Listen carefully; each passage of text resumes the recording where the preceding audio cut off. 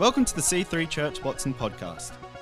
Our vision is to connect you to Jesus, develop you as a follower of Christ, and empower you to build the church. We hope you are blessed by this week's message. Well, good morning, everybody. My name is Paul, and I'm hoping that you're like me and you want to hear from God today, and you are open to hearing what He has to say. So imagine in your mind a vast plain, a vast open plain, and in the center of it is the throne of God. And filling the plain as far as you can see is millions and millions and millions of people, billions of people. Every human who ever lived is on the plain, that vast plain. Who knows how many? 20 billion? I don't know. People all there, all standing before the throne of God, dressed in white, awaiting the judgment. And then suddenly there's a voice from the plain, from somewhere, and somehow the acoustics. Am I a bit loud, a bit boomy? Sorry? When I do that, use it out here.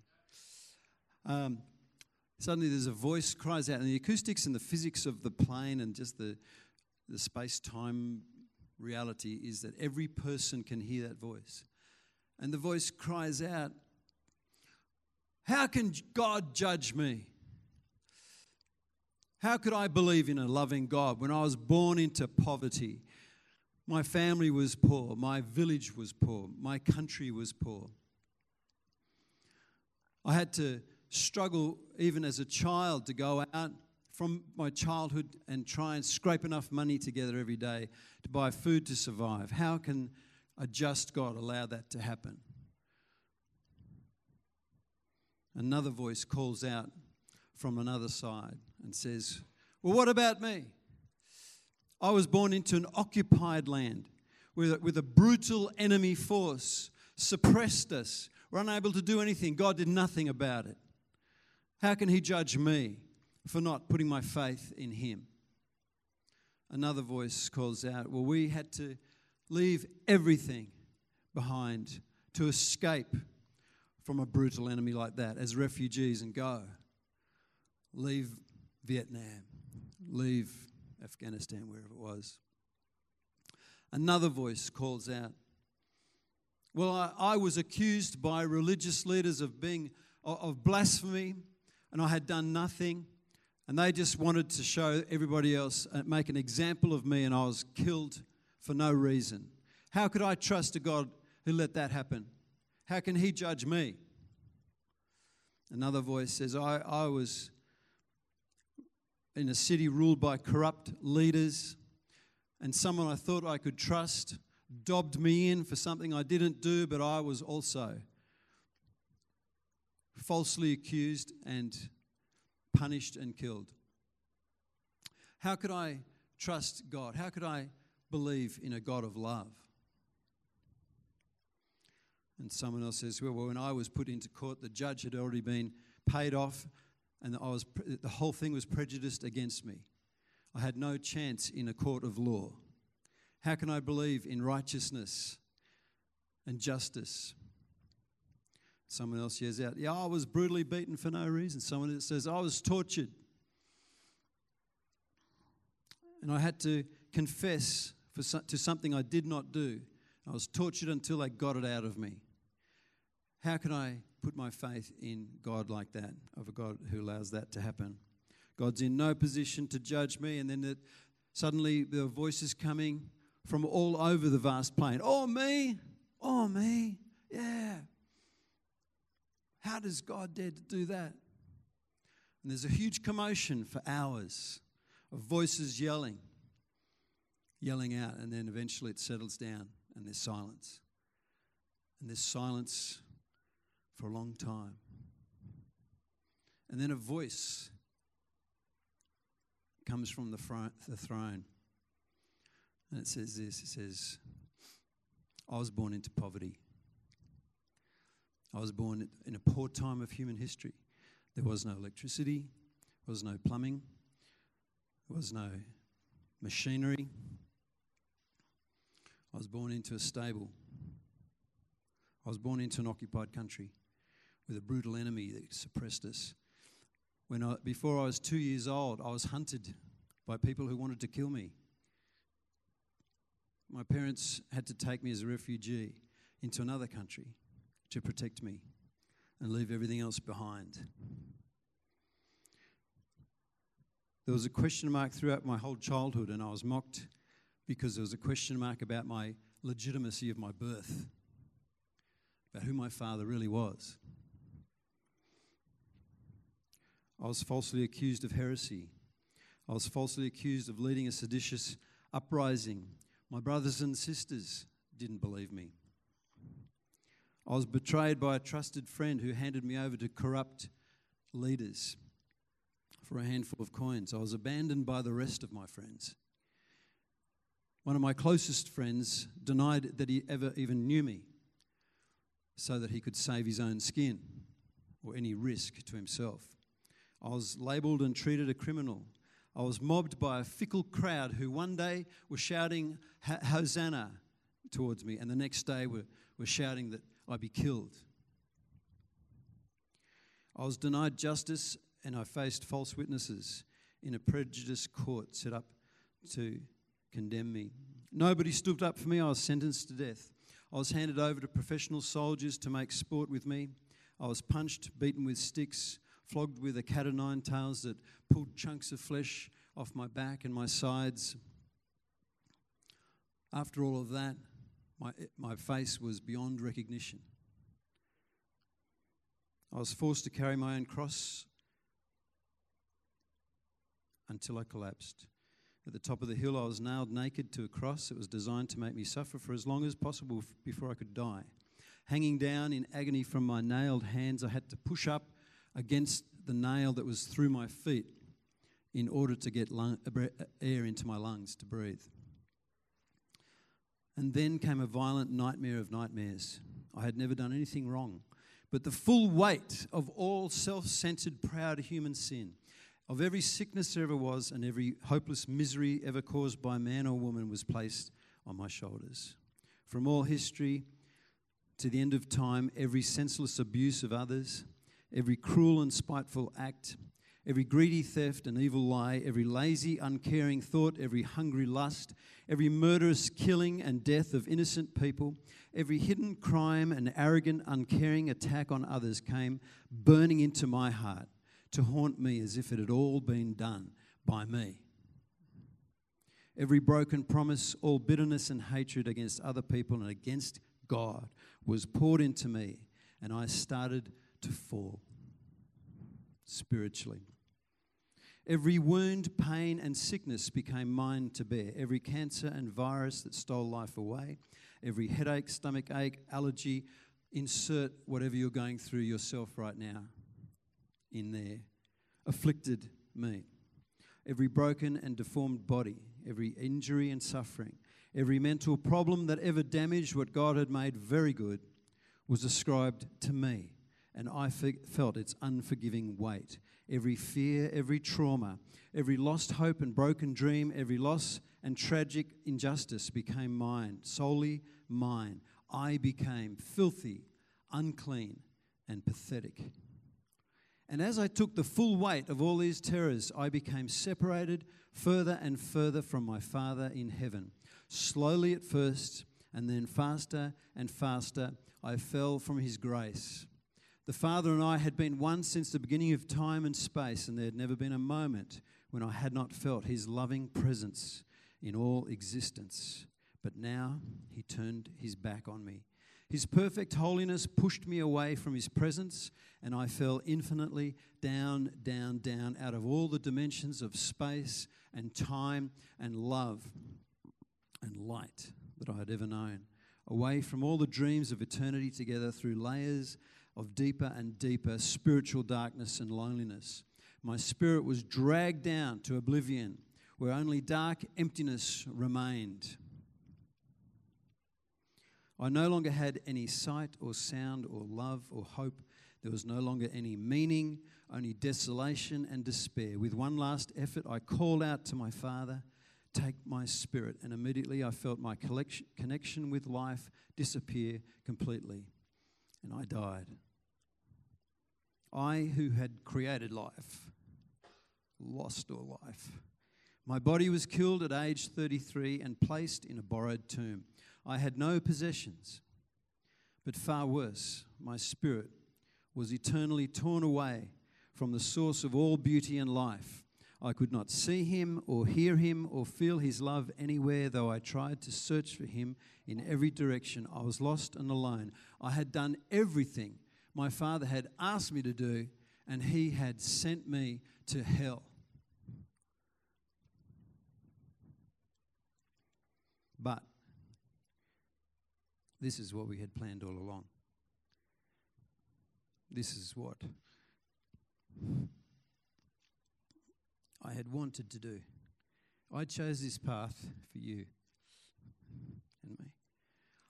I wanted you to know how much we love you. We wanted to show you how much we care about you. So we ask, what's God ever done for us? How does he explain all my suffering? What right does he have to judge? But as we meet here today, we're breathing the air that he gave us. We're using the mind that he gave us to make decisions. We're living the life that he gave us.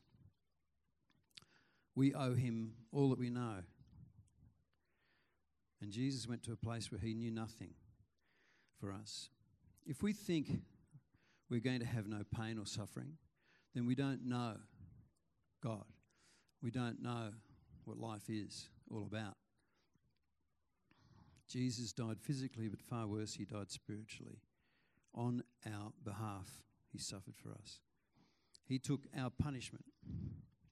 Bible scholar John Piper says this: the ultimate reason that suffering exists in the universe is so that Christ might display the greatness of the glory of the grace of God by suffering in himself in order to overcome our suffering.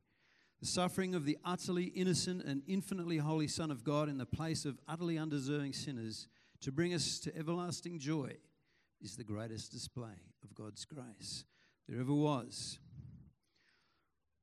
There could be no greater display.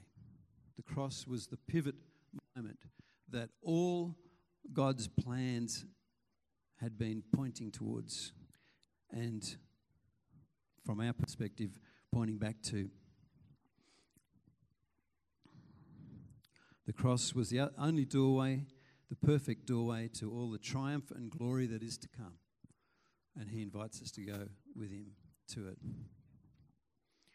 There could be no greater display of the grace of God than what happened at the cross. Everything leading to it, and from it is explained by it, including your suffering and mine.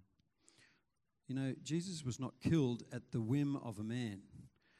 He was killed because people decided he should be killed, because he was someone with power. He had control over demons. He could raise people from the dead. He could tell the storm to be quiet. He could walk on water. He could change water into wine.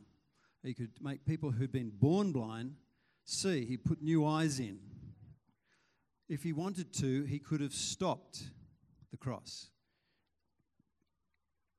He said to Peter, when Peter tried to stop him being arrested, he turned to Peter and said, and this is Matthew 26:53, "Don't you realize that I could ask my Father for thousands of angels to protect us right now? And he would send them instantly. But if I did, how would the scriptures be fulfilled that describe what must happen now?"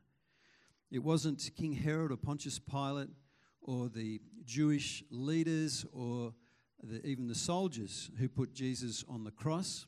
It was Jesus who put Jesus on the cross. He wanted to do it. He chose to be killed. He turned and faced the cross as his purpose and his destiny. He didn't try and avoid it. He walked toward it. He knew it was the plan. Revelations 13:8 is a verse about the end times, but it refers to the very beginning of time. And it says this: All the people who belong to this world worship the beast. They are the ones whose names were not written in the book of life that belongs to the Lamb who was slaughtered before the world was made. So from the foundation of the world, God had already decided to slaughter Jesus. From the very start of things, it was the plan. I'm going to give these people free will. They are going to mess it up. I have to put into place a plan before I get anything else happening. Amazing. It was God's plan before the creation of the world. He looked into the future and he saw the need. He realized, if I don't do anything, these beautiful humans that I make will never be able to come into my presence. They will never be able to have a close relationship with their Creator, because the holiness of God would throw them away into eternity of darkness. So, Jesus was born with that purpose. We're always happy at Christmas because a baby's born. Everyone loves a baby. Oh, baby. Beautiful baby. But the Christmas child is particularly special because he was born with the purpose of dying. One of the gifts given to him, the myrrh, was a perfume that you put on a body after it had died in those days. As a prophecy, welcome, child, to your destiny. God wanted to show the angels, the spiritual forces and powers, and all of us how much he loved us by sending Jesus as the answer, the grand plan, as the rescue mission commenced. That's why we celebrate Christmas. And by Jesus' resurrection, he showed that he conquered all suffering, all injustice, all sin, everything, including death itself. Jesus triumphed over that. That's why we celebrate Jesus at Christmas. He took our sins and conquered everything else. Look into heaven right now, because John the apostle did that, and he saw the hosts of heaven. Revelation 5, this is what he saw. And the heavenly beings sang a new song. These were the words: "You are worthy to take the scroll and break its seals and open it. For you were slaughtered. Your blood has ransomed people for God from every tribe, language, people and nation, even Australia. And you have caused them to become a kingdom of priests for our God, and they'll reign on the earth." And then I looked again, and I heard the voices of thousands and millions of angels round the throne and of living beings and elders, and they sang in a mighty chorus that we will join in with one day.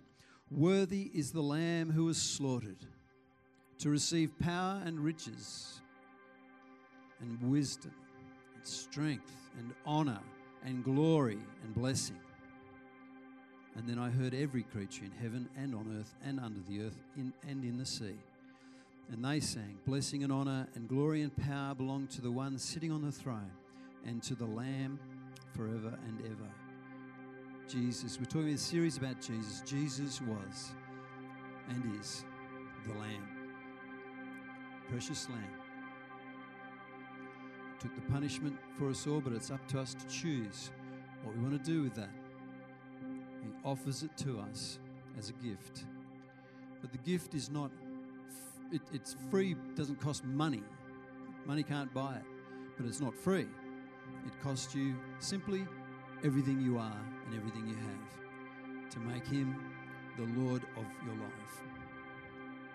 Do you accept his offer? Do you accept what he has done on your behalf?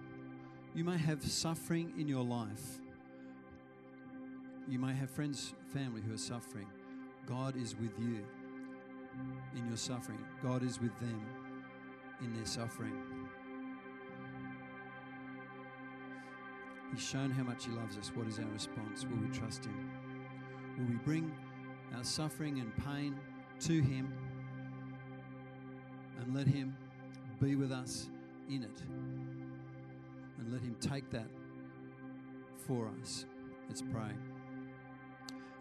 If you're here today and you haven't given your life to the Lord, and you're holding on to your suffering, going through whatever pain you are all by yourself, you might be someone who's prayed a prayer like we're going to pray, and yet you're still holding on to things that God wants you to let go and trust Him with. Well, now is a fresh opportunity to do that. So I invite you, whatever your situation, to pray this prayer with me as we pray it all together. Dear Heavenly Father, thank you for creating us. Thank you for making Jesus from the foundation of the world to be all that we need for all eternity. I'm sorry for my selfishness. I ask for your forgiveness. I ask you to put all my sin and suffering on Jesus, and I accept His forgiveness. I accept Jesus into my life as my Lord forever. In Jesus' name,